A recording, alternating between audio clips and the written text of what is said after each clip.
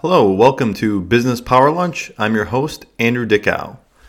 On today's episode, we're going to talk about the building blocks of building a successful pitch. In the world of investment banking, private equity, and most importantly, venture capital, I've had the opportunity to see a number of different pitch decks for a variety of different companies, ranging from food and beverage companies to technology startups in all different industries across the board. And I've seen some really great, thoughtful pitches that cover all the information that any prudent investor would want to know about. But I've also seen some really bad pitches that don't bring to life some very good companies. So on today's episode, I really wanted to try to hit on the core tenets of a successful pitch, walking through each of them at a high level, just to give the listeners a roadmap of the core things that you want to include in your pitch. There's 6 key components. 1, you need to outline the team. 2, we're going to talk about the market. 3, the brand itself, if it's branded. 4, the actual product or service. 5, how you're distributing the product. And lastly, but definitely not least, is outlining the financials. So let's walk through each of these and let's talk about the bare minimum you need for each one and then how you can add additional detail in order to outline it more clearly to your investors. So this team is the start. So many people just want to jump right into the service or product. And first thing you want to do is connect with your potential investor or advisory board member or potential customer. And the key thing is what does the team stand for? What is its passion and what is the vision for the team? And that's going to be the absolute core. And so when you want to build on that, you can go into the history of the company, how it was founded, potentially outlining a timeline. You're going to establish what the clear roles are for the company in this institution. And then as the company plans to scale, what is a hiring plan going to look like?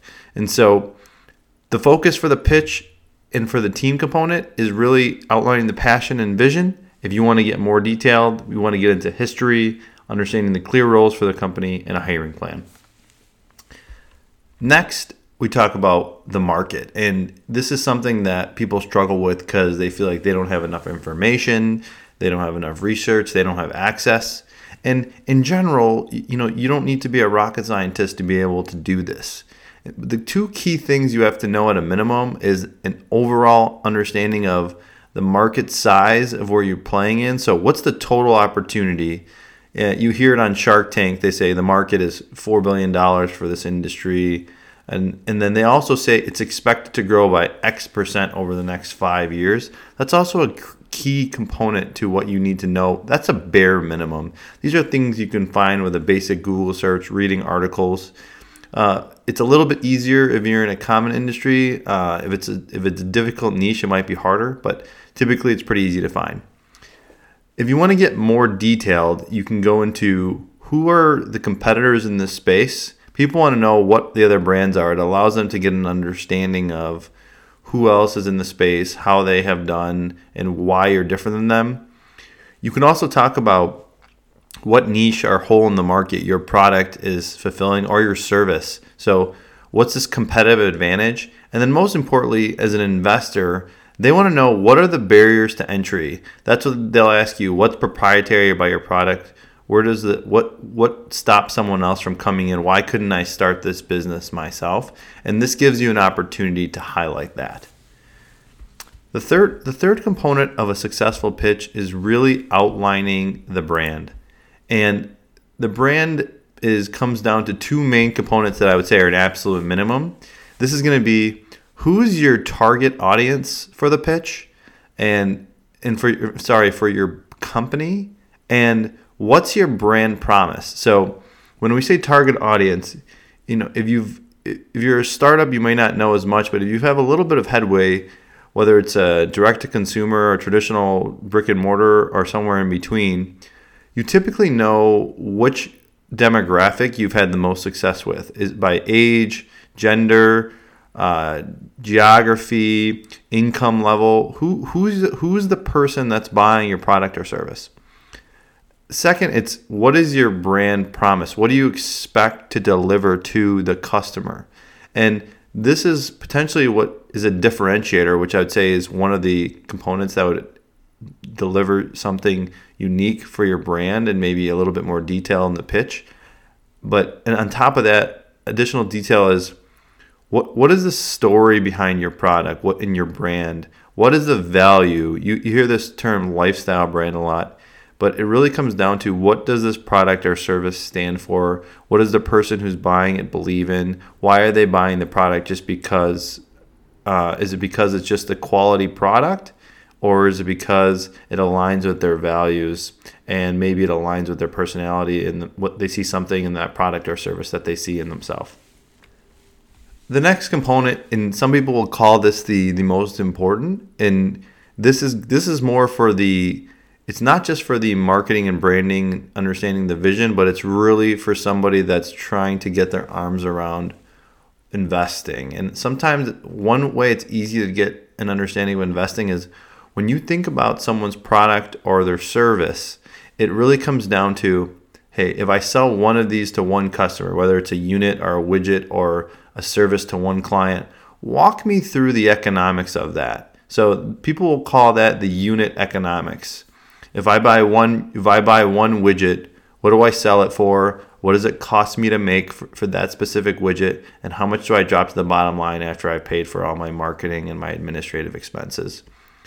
The other thing is, what are the different types of products? So people want to know our services. They want to know what do you currently have available, and potentially what's your pipeline and future innovation that you're planning. Whether it's going to be you're going to be able to do that with investment or you're planning to do it anyway. We talked about margins, and it's really going to be what is your current margins today? Where are those margins going to go? And does that stand true for your pipeline as well? If you want to get into more detail about the product, you really want to talk about some of the R&D that you're doing, the product development, and some of the potential innovation you're doing. Additionally, you can think about sourcing. Where are you getting this product from? Do you have a competitive advantage there? Are you actually producing and manufacturing the product yourself? Are you using a third party or a co-packer? And what's different about your product that you are making? Is there a different methodology you're using? Or are you kind of status quo? Or are you a Me Too product or service? The fifth component, and this is for savvy investors, this really is their number one focus. I know it is mine. You always hear Mark Cuban on Shark Tank say, sales cures all, and it's really true. There's a lot of woes for a company can be hidden when you have enough sales. You can have lower margins potentially. You can have a little bit higher fixed costs, but those can get swept under the rug when you have enough sales. So where is this product being sold? If it's for example, if it's a food and beverage product, walk me through what channels it's being sold in. Is it being sold via grocery, via wholesale? Do you actually have distributor relationships? Do you have direct relationships with the actual end customer? How is the product getting there? Is there a margin difference between the different channels or the different retailers in that example? The next thing a savvy investor will want to know is going to be, what is your sell-in versus your sell-through? And this is more for a product, less so for a service, but it could be for a service as well, and I'll talk about that. But it really comes down to, hey, I just got 100 new customers to take this product. You're popping a bottle of champagne, you're excited, but is it selling through, and are you going to continue to be with them a year later?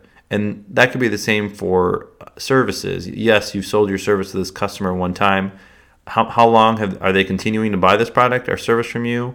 Or is it a one time and you have significant attrition? People want to know, not only are you growing and you're adding new customers, but you're maintaining those customers and you're cross-selling those customers. If you want to get into more detail on this topic, it really comes down to showing the vision for basically how you're going to grow your distribution.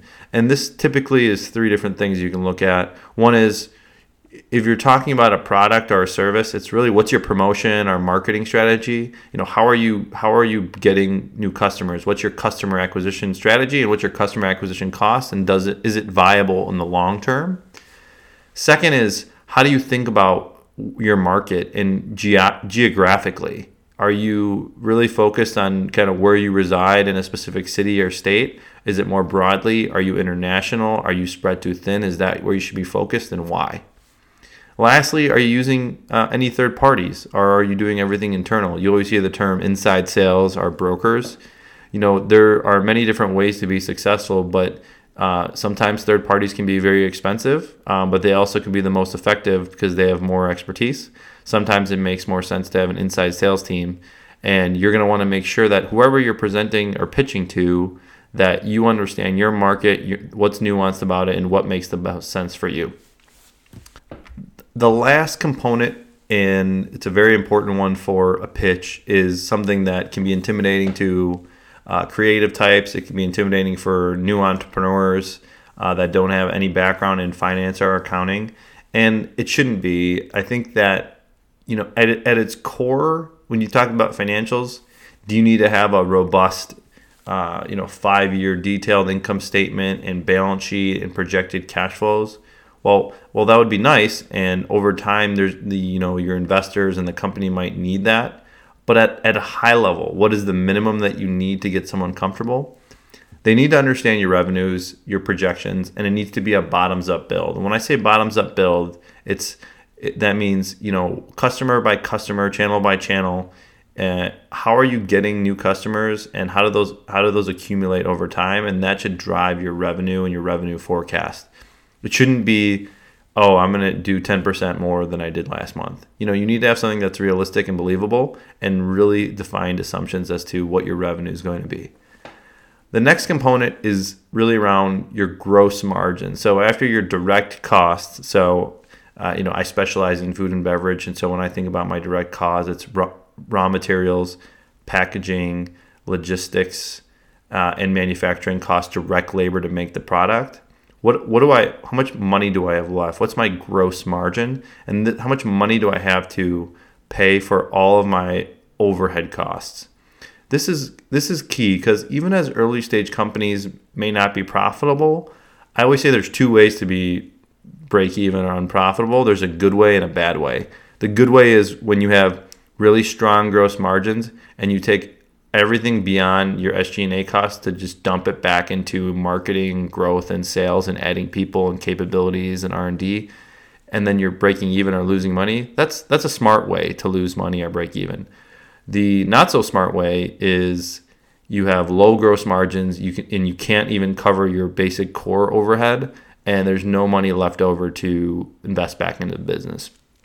So I would say at a minimum, your financials, you need to have kind of your revenue forecast and your gross margins outlined. If you want to get more detailed, at least this is still the pitch stage, you might need more informal diligence, but walk through the scalability of the business. How does this business go from 1 million to 10 million to 50 million? What is the path to profitability if it's not making money today? What is the break-even point? What is your fixed cost versus your variable cost? So as you scale, what costs do you get leverage as you get bigger? Like we said, sales cures all. And how do you spread those costs over time? And then what's really important that I think a lot of people don't address, and I think it's absolutely critical, is when someone's investing in you and your company, but mostly in you, they want to know exactly how their money is being used. They don't want saying it's going towards inventory is not the best answer. People want to know, how am I putting gas on this fire? How am I fueling this company? How is my money going to go directly into growth, which is going to correlate to me achieving a return? And so they call this sources and uses. The sources is going to be the capital coming from the investor, and then the uses is going to be specifically for the company.